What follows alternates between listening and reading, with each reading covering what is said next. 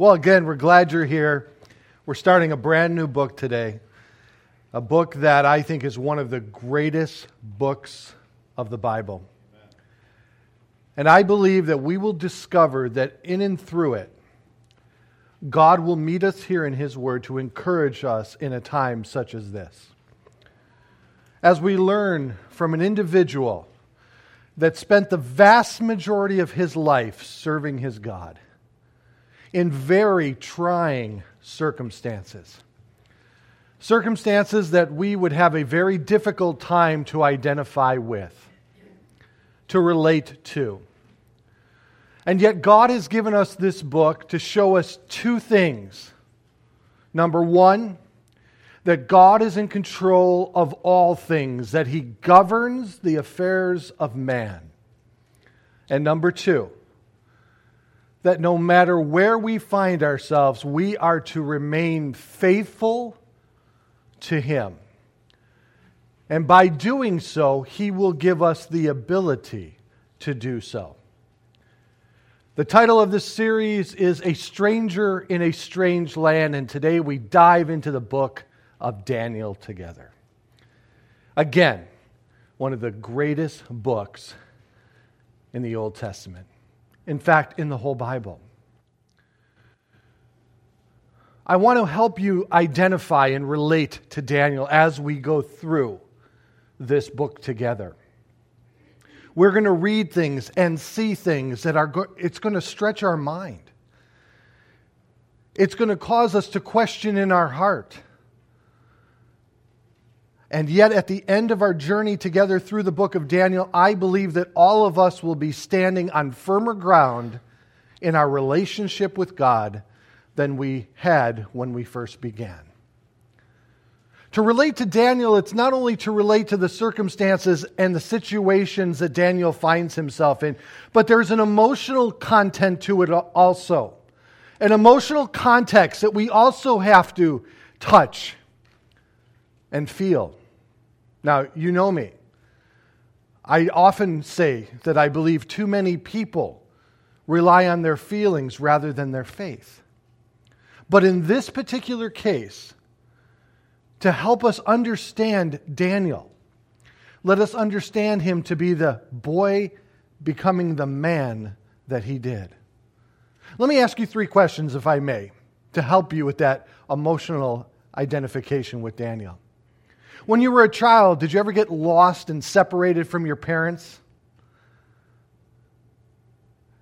That was one of the great traumatic experiences I had. I got lost in a store called Kmart. I was a little guy. You know, I hadn't been separated from my parents before. I think I was 13. No, I'm kidding. I was a little guy, probably 6 or 7 years old, and I, of course, wandered off.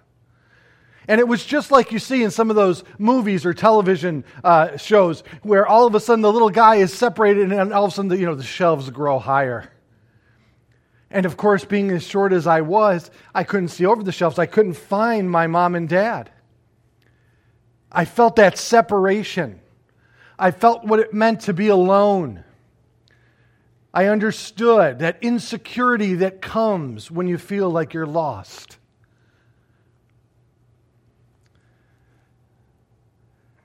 Have you ever gone to a place, maybe as simply as a restaurant, or maybe on a vacation to a nation that doesn't speak the language that you speak?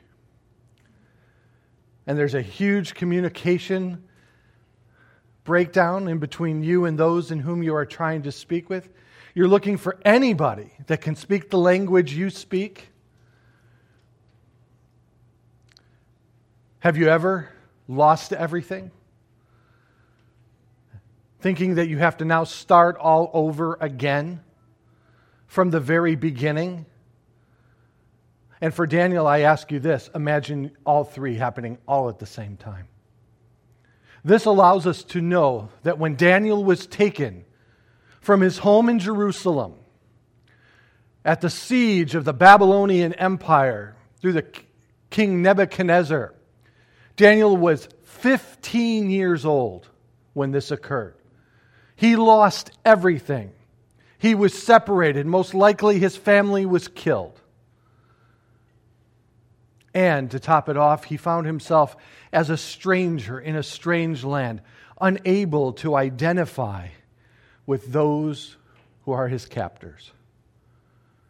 Not there voluntarily, not there because they simply lost a battle to a foreign enemy, but he was there due to the fact that that's where God would have had him for a very specific purpose.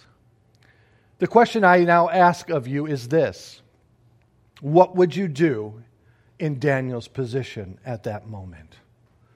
How would you respond? How would you react? But in and through it all, Daniel will learn one great lesson: that God governs the affairs of man. And nothing will stop God from fulfilling the plan and purpose that He has set forth before the foundations of the world. And secondly, Daniel will learn that even in a foreign, strange land, you can be faithful to God, and God will meet you there and show up strong. I believe this book is incredibly timely. I believe this book will encourage us in the time in which we find ourselves. I believe that the example of Daniel is one that we can all look and be inspired by, look to and be inspired by. Often we forget that God governs the affairs of man, but at the beginning of this nation's history, it is recorded for us that in September of 1787, when the new nation was forming, that they came to a roadblock. It's kind of stalemated. It became stagnant in its progression of development. And Benjamin Franklin got up and he addressed there George Washington.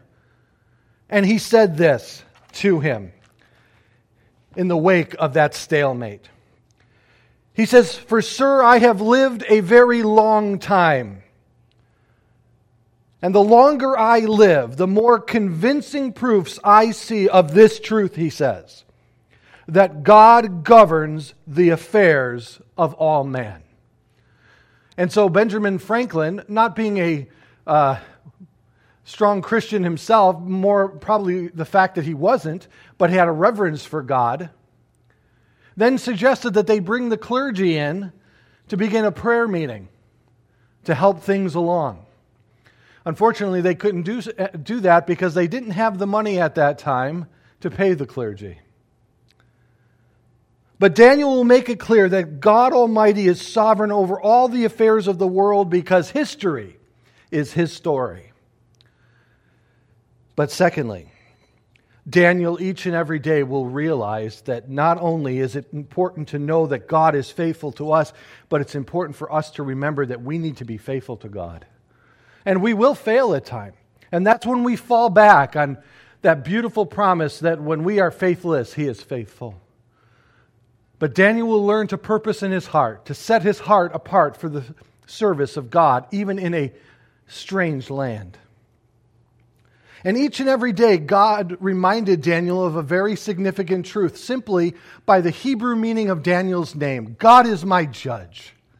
That ultimately Daniel knew in his heart that the ultimate appointment that he had at the end of his life was to stand before God and give an account of all that he had done for God. And so Daniel allowed that to guide his life. But coming into the Babylonian Empire, they did not want Daniel to remain the faithful Jewish man that he was. They wanted him to become a Babylonian, schooled in all the wisdom and literature of the Babylonian Empire, because we will find that Daniel will be selected to become one of the counselors to the king himself. What a trial that is. For it was an honor to be called a counselor to to the king. But to do so, 3 years of training were required, and he would dive deep into all of the aspects of the Babylonian culture. From their form of government, from their philosophical ideas, even to their pagan religions. And yet, in and through it all, Daniel excelled, because he showed and demonstrated each step of the way that the God in whom he served was the only true God. And he was going to stand strong in that knowledge. And each and every time an opportunity presented itself to allow Daniel to glorify his God, he took that opportunity and magnified the Lord to show that the Lord was superior to anything within the Babylonian Empire. Well, we begin. Let's open our Bibles to chapter 1 as we begin our walk through the book of Daniel together. And we begin, of course, in verse 1. Let's read. Now, in the 3rd year of the reign of Jehoiakim, king of Judah, Nebuchadnezzar, king of Babylon, came against Jerusalem and besieged it. And the Lord gave Jehoiakim, king of Judah, into the hand with some of the articles of the house of God, which he carried into the land of Shinar, to the house of his God. And he brought the articles in to the treasury of the house of his God. King Nebuchadnezzar came against the city of Jerusalem and Judah 3 times. The first time was in 605 BC. And at that point, he simply captured the royal family, and he captured those associated with the royal family and either killed them or brought those who he desired with him back to Babylon. Daniel went in this first accompaniment, this first group of people, demonstrating that he was in some way affiliated with the royalty of Jerusalem, but we're not sure how. And he finds himself 14 or 15 years old at this time. In the second siege against Jerusalem in 597 BC, further captives were taken. Further destruction was leveled. And finally, in 586 BC, Nebuchadnezzar flattened everything, including burning of the temple there in Jerusalem. Now, all of this, of course, was at the hand of God. He was judging his people for their unfaithfulness, for their worship of pagan gods, for not allowing the land to rest as he had prescribed them to do. Isaiah talked about this 100 years before it actually occurred. Jeremiah preached into it, warning the people before it occurred, telling them what was going to happen if they chose not to repent. And God made good on his word, holding them to the conditions of the promise of the Mosaic covenant, that if they were to obey him, he would bless them, and if they were not to obey him, he would curse them. Deuteronomy 28 and 29. But Daniel makes it clear, and he sets this up for us for chapter 5, that some of the articles that were in the temple were taken by Nebuchadnezzar and brought into the temple of his pagan god, most likely Marduk, who was the god of Babylon at that time, showing that, or appearing as if, their pagan god was stronger than the one true God. Now, that would have been from their perspective. But God told us that this was all at his hand. And when they treated those sacred items in a casual, flippant way, God wrote on the wall. But now we accompany Daniel into the city of Babylon, in the land of Shinar, where the first ziggurat, or the Tower of Babel, was originally constructed, and back in the book of Genesis under Nimrod. But this sets the stage for what takes place next. But one commentator wrote on why Israel fell and continued in their sin. And I want to read this to you because I think it's important. The nation's ungodly kings and civic leaders The false prophets and the faithless priests were the cause of the moral decay and the ultimate destruction of the nation. How strange that God's own people didn't obey him, but later we will see Nebuchadnezzar and the pagans Babylon army did obey him. Notice what he says there. Let me say this again. This commentator looked at the entirety of the Old Testament and it said, number one, it was due to the failure of the ungodly kings. Number two, the civics leaders. Number three, the false prophets. And number four, the faithless priests. A nation goes the way of its leadership. And we see that today better than we ever had before. It is astonishing what is taking place today in our nation. Things that we are contending with just 5 years ago we would have never considered. Decisions are being made on our behalf. Lies are being given, one right after another. Instead of elected democracy, we see more of an authoritarianism governing our land. Do as I say, and of course not as I do. But so go the leaders, so goes the nation. And it's not only those who are at the top of the pyramid, but those underneath them that also contributed to the fall of Israel, the civic leaders. Then the false prophets, individuals that should be speaking the truth on behalf of God, they failed too. And these false prophets contributed to the problems. The church is just as much to blame as the politicians are here in the United States of America. We should have been screaming from the pulpits of the dangers of Marxism and socialism and so forth. Because if our public schools aren't going to educate our individuals, then it has to come to the responsibility of someone else. But then he adds one more. The faithless priests. These are the individuals that serve God. These are the individuals that were set aside for his purposes. Today we know that we are all priests in and through the new covenant that Jesus Christ has established.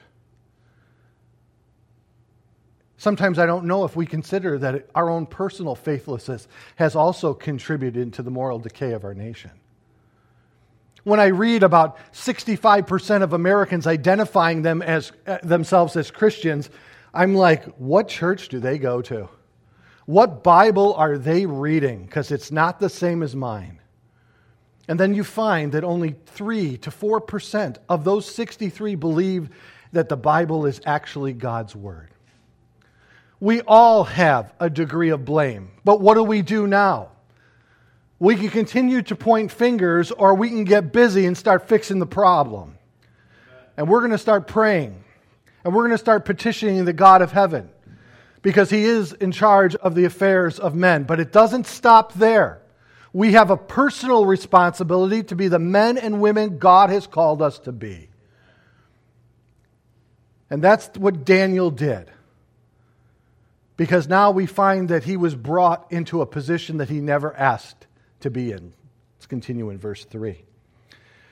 Then the king instructed Ashpenaz, the master of the eunuchs, to bring some of the children of Israel and some of the king's descendants and some of the nobles, young men in whom there was no blemish, but good-looking, gifted in all wisdom, possessing knowledge and quick to understand, who had the ability to serve in the king's palace, and whom they might teach the language and literature of the Chaldeans. And the king appointed them a division of the king's delicacies, and of the wine which he drank, and 3 years of training for them, so that at the end of that time they might serve before the king. Now from among them, of the sons of Judah, were Daniel, Hananiah, Mishael, and Azariah. And to them the chief of the eunuchs gave names. He gave Daniel the name of Belteshazzar, Hananiah Shadrach, Mishael he gave Meshach, And to Azariah he gave Abednego. Daniel now finds himself in a place that he never thought he would find himself.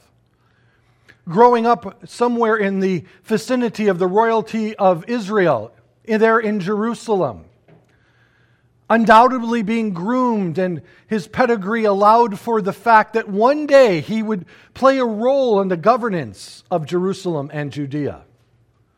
Now he finds himself as a stranger in a strange land. At 15 years old, selected apparently by the king to be a counselor, and first requiring to be trained for 3 years. And again, as we said from the beginning, the Babylonians were not satisfied with simply allowing them to continue in their Jewish faith. They wanted to assimilate these people. They wanted these people to conform to their culture, to their ideas, to their gods. And to eliminate their personal identity, notice the first thing that they do is change their personal names. Because remember, Daniel meant God is my judge. But all of them in their Hebrew names had meaning. For example, as we talked about Daniel, for God is my judge. But it was changed to Belteshazzar, or Bel, protect his life, which was again another god of that culture, of that empire. Hananiah means the Lord shows grace. But his new name, Shadrach, means command of Ekuk, the moon god. Mishael, his name means who is like God. But his new name, Meshach, means who is as Eku is. And Azariah meant the Lord is my help. But Abednego means a servant of Nabu. Trying to assimilate them by changing their name. And in the assimilation of the change of their name and the indoctrination through the 3 years of training, it was the hope of the Babylonian Empire to remove their history from their knowledge, to lose the ideas of what their impersonal nations were built upon. And of course, in this respect, it would have been to erase all of the workings of God in and through his people, Israel. Isn't it interesting at how often we are told that we need to erase our history in the United States of America? To bring people into an assimilation with the ideas carried forth in our current administration. We need to forget those things of the past. Any statue in which offends us, we tear down. Because we don't want to remember. We don't want to recall these things. And they are trying to bring us to a point of subjection by erasing our history. Now, trust me, I'm going to be very frank in the series of Daniel, okay? And if you have a complaint, there's an email address I'd like to give to you to an email box that I never check. But here's why, folks. For years, the public educational system has done a very poor job in the instruction of history. And now it's being erased even further. I used to laugh when I used to see Jay Leno go out onto the street and interview people. Now, this is going back a ways. Once again, I'm showing my age. And he would ask, what decade was the Vietnam War? And they would say 1940. You know. Who did we fight in the Civil War? The Koreans. We have forgotten our history. And in that history is not only our victories, but also learning from our mistakes. And remembering the life's sacrifices to bring about the changes that we have brought about up until this point. You see, they don't have good arguments for the arguments that they're putting forward today. It doesn't hold water. So the way that they bring us to a place of acceptance and vulnerability is to erase that in which we know and call us names if we hold to anything that they don't currently hold to. I'm sorry, but how often can you call a person a racist who's not a racist and it still have the same effect? Why are we still blaming the previous administration for the difficulties of today? It's never anybody's fault. Anybody takes responsibility. And of course, apparently never can one be, or I should say admit, that he or she is wrong. So Daniel was faced with a dilemma. What does he do? He's not there by his choice. And you may think, well, he's there because of King Nebuchadnezzar's choice. But in actuality, he's there because that's exactly where God would have him. So what do you do? If he refuses, he'd be executed. He's being offered a place of privilege in the empire. What do? You do what he did in verse 8. You purpose in your heart not to defile yourself. Notice what he says. But Daniel purposed in his heart that he would not defile himself with the portion of the king's delicacies, nor with wine in which he drank. Therefore, he requested of the chief of the eunuchs that he might not defile himself. Now, God had brought Daniel into favor and goodwill of the chief of the eunuchs. And the chief of the eunuchs said to Daniel, I fear my lord the king, who has appointed your food and your drink. For why should he see you and your face looking worse than the young men who are your age? Then you would endanger my head before the king. The one thing that Daniel could do is purpose in his heart not to defile himself. This is the one thing he could do. That word purpose means this: to set upon, to put in charge, and to commit.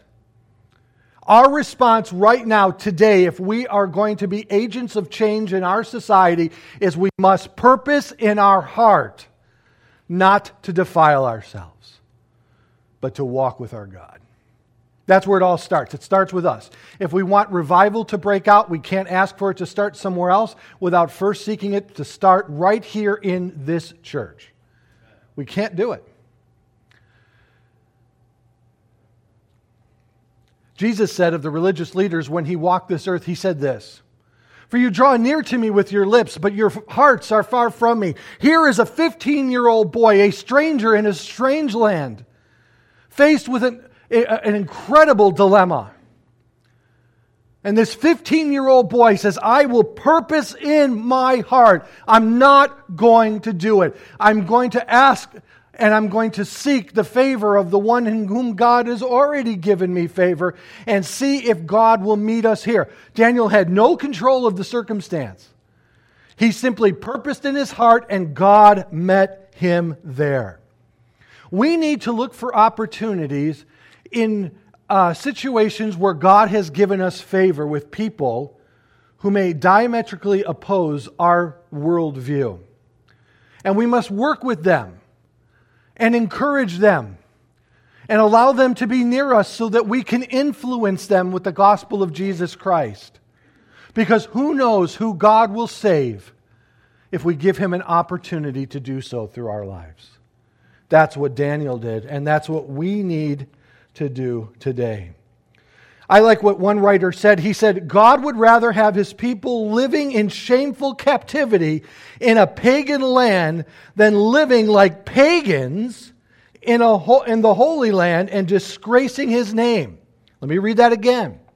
God would rather have his people living in a shameful captivity in a pagan land than living like pagans in the Holy Land and disgracing his name. But now Daniel's being brought into a circumstance where he's going to be subjected to 3 years of intensive education, learning of the wisdom and the literature of the culture of the Babylonian Empire. Now, as Christians, we're faced with a quandary. A quandary that was raised by a church father named Tertullian back in 160 AD to 220 AD. Tertullian wrote in his writings that we should not be subjected to these things.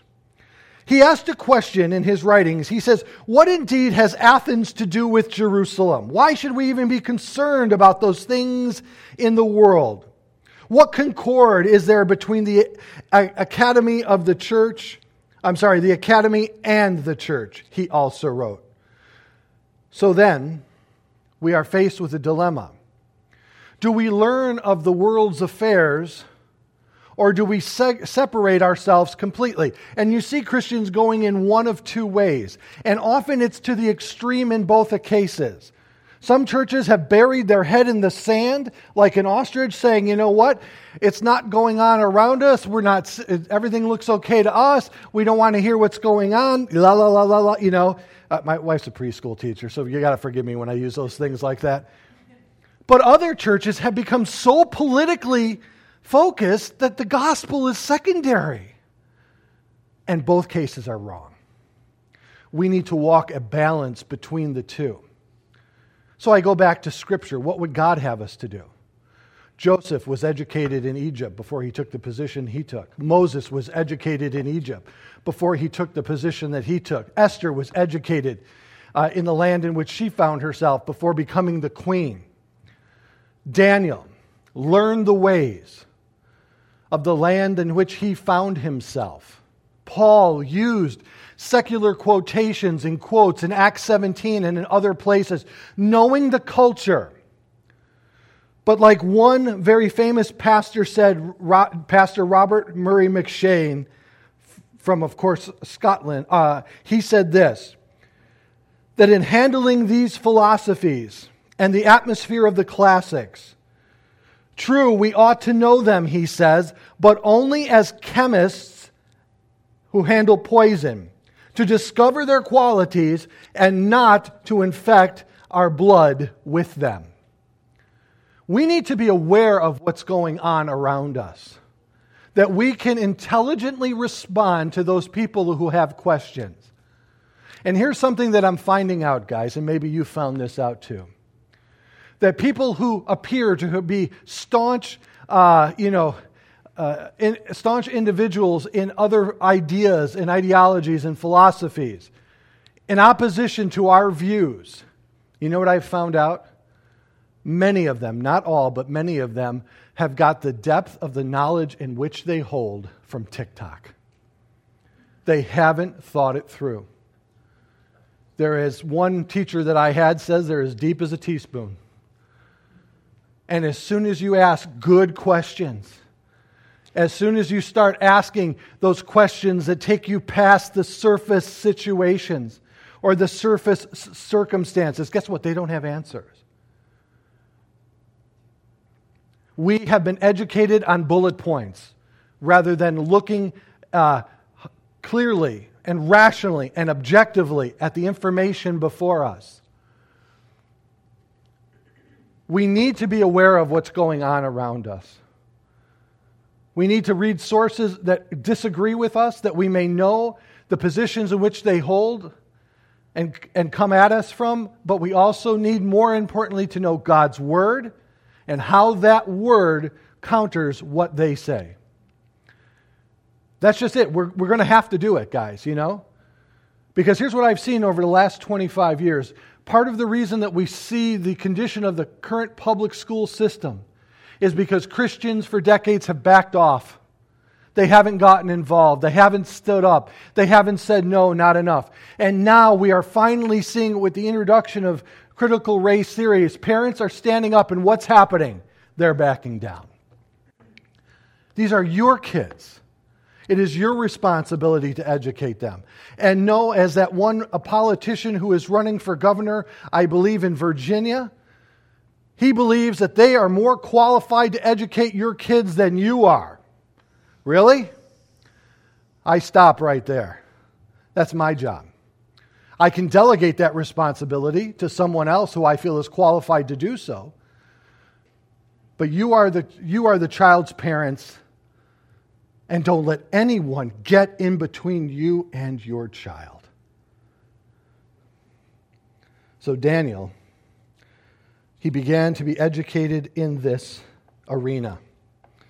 In verse 11, so Daniel said to the steward whom the chief of the eunuchs set over Daniel, Hananiah, Mishael, and Azariah, please test your servants, he says, for 10 days. And let them give us vegetables to eat and water to drink. Then let our appearance be examined before you, and the appearance of the young men who ate the portion of the king's delicacy. And as you see fit, so deal with us. So check us out. Test us. See what happens. And God stepped in the favor that he gave these 4 young men and allowed this test to occur. And at the end of the test, verse 14, so he consented with them in this manner and tested them 10 days. And at the end of the 10 days, their features appeared better and fatter in the flesh. This is why I don't eat vegetables. They're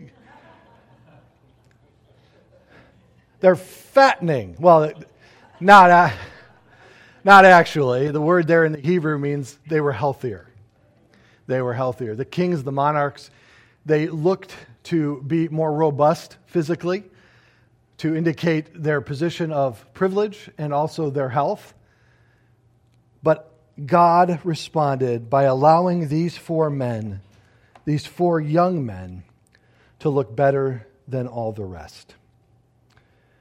And at the end of the 10 days, verse 15, the young men who ate the portion of the king's delicacies, thus the steward took away their portion of delicacies and the wine that they were to drink, and gave them vegetables. Now, what was so wrong with eating the king's delicacies? Well, the word defile there has its roots back into further back in the Old Testament in the law, where individuals were prescribed to eat certain foods and to abstain from others. And if they ate those other foods, they would be defiled before their God, stained, tainted, corrupt. And we know that many of the dishes that the Babylonians ate were of food that the Jewish people were not allowed to eat. We know that. But also there was the idea that many of these meats were offered to idols first before they were consumed. And of course, for a Jewish person, that was very problematic. That was very problematic. And so they had to abstain. But there's a third reason that I think is also interesting to consider. That these young men who are being assimilated into the Babylonian culture, when given these delicacies on behalf of the kings to consume, from the food and the wine, notice that the wine is there too, but the wine wasn't prohibited in Judaism. But Daniel didn't partake of that either.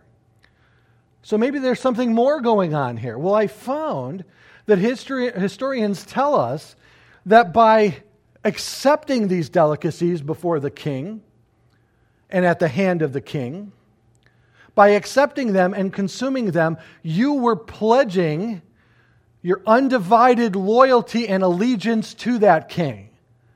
And Daniel wouldn't do it because there's a greater king that governed his heart.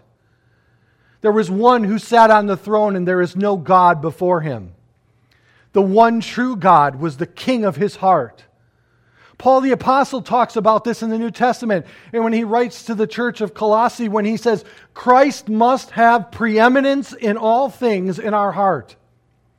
Yes, we are to obey our government as much as we possibly can until they ask us to violate our convictions concerning the straight teaching of the Word of God. But first and foremost, even before I look at myself as an American citizen, I see myself as a child of God and a citizen of the kingdom of heaven. That's where my first and foremost allegiance lies. And again, we're instructed throughout the New Testament at how we should pray for our leaders and how we should obey our leaders and how we should try to get along with everyone to the best of our ability. And I say amen to all of that. But first and foremost, my allegiance is to my Savior, to my God. And if someone asks me to violate that relationship, that is when I say to them politely, kindly, no way in the world. Also willing to suffer the consequences that may arise from doing so. But Daniel purposed in his heart that I will not defile myself because God is my true king. Verse 17. And for these 4 young men, God gave them knowledge and skill in all literature and wisdom. And Daniel had understanding in all visions and dreams. God supernaturally, through His Spirit, gave them the ability to do what they were going to do. Now, at the end of the days, when the king, verse 18, had said that they should be brought in, the chief of the eunuchs brought them in before Nebuchadnezzar. And in verse 19, then the king interviewed them, or examined them, put them to the test. That's what that word means. And among them all, none were found like Daniel, Hananiah, Mishael, and Azariah. Therefore they served before the king. And in all manners of wisdom and understanding about which the king examined them, he found them 10 times better than all the magicians and the astrologers who were in all his realm. It's important that we understand when the word magician is used there, it's one who practices the occult. When we talk about enchanters, it is used of those who cast incarnations and accomplish the purposes of the king through them. Sorcerers is specialized in casting spells. Astrologers study the movement of the stars and their influence on the events. And diviners sought to see the future by using various methods. And what this represents is this: that there is no greater wisdom in this world than the wisdom of our God. Notice that all 4 of these represent all of the aspects that would offer a counter to those things of God. The magicians dealt with the occult, the satanic world. And if you don't think the satanic world is active today, you are grossly misled. Enchanters using incantations to accomplish their purpose. No, there is no such thing as a good witch, okay? That's not true. A sandwich is pretty good, but a witch, there isn't white witches and black witches, okay? Harry Potter was not a Christian sorcerer. I've heard that argument. It's like, really? God says we should not partake in these things, that we should separate ourselves from these things. Why? Because they're deceitful and misleading, and we don't need the wisdom that they offer because the wisdom of God is so superior to anything that they would offer. Sorcerers in the Old and New Testament also were, that in the New Testament, pharmakia is the word that is used there. It's drug use. Sorcerers in the New Testament use drugs to expand their minds, to connect with the spiritual world. Astrologers look to the creation of God rather than the Creator Himself for knowledge and understanding. And of course, diviners sought to see the future by using various methods. But understand, God tells us the future in His book, doesn't He? God is going to show the future to Daniel. We are in no need of the wisdom of this world when it comes to all things concerning life and godliness. All of that is found in the person of Jesus Christ and in His Word. Paul said, do not be robbed by the various philosophies that will rob you and leave you for dead, is what it says in the Greek, and try to undermine the supremacy of Jesus Christ and the sufficiency of His Word. But they appeared healthier. God gave them all knowledge. God gave them the position in which they occupied, as He did Joseph and Moses and Esther and David. And now Daniel stands before the king, uniquely put there for the purposes of God. But none of this would happen. None of this would have occurred if Daniel allowed himself to be conformed to this world rather than to be transformed by the renewing of his mind in God. As Paul wrote to us in Romans, which was, of course, the empire of his time, he says, I beseech you, therefore, brethren, by the mercies of God, that you present your bodies a living sacrifice, holy and acceptable to God, which is your reasonable service. And do not be conformed to this world, but be transformed by the renewing of your mind, that you may prove what is that good and acceptable, perfect will of God. Let me give you 4 takeaways today. Number 1, we are here for a time such as this. We have been selected to be here and now. We are not in this position because we chose to be. We're not in this position because of who's president in our nation. We are here and now for the purposes of God, and it is God who put us here, just as He put Daniel, for a time such as this. We must be aware of what is happening around us. We cannot put our heads in the sand and hope it'll all just go away. We must know and understand to be able to give a defense for the hope that is in us. We need to know and to understand so we can answer the questions, bringing every thought into the captivity of Christ and casting down every high argument that exalts itself amongst the knowledge of God. Number 3, even though the world is always trying to conform us into its image, let us be purposed in our hearts not to conform to this world, but to be transformed by the renewing of our mind. One writer wrote this. He said, each believer is either a conformer or a transformer. We're either being squeezed into this world's mold or we're transforming things in the world into which God has put us. Transformers don't always have an easy life, but it is an exciting one. And it gives you great delight to know that God is using you to influence others in a day such as this.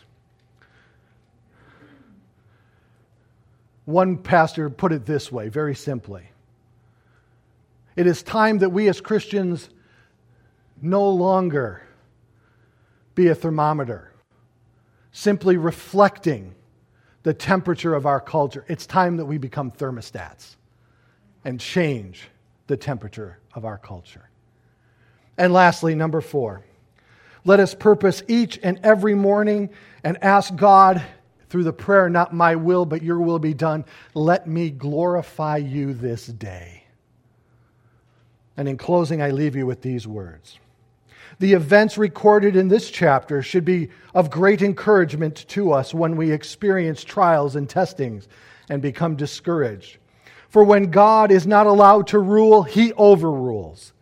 God is still on the throne and will never leave us nor forsake us.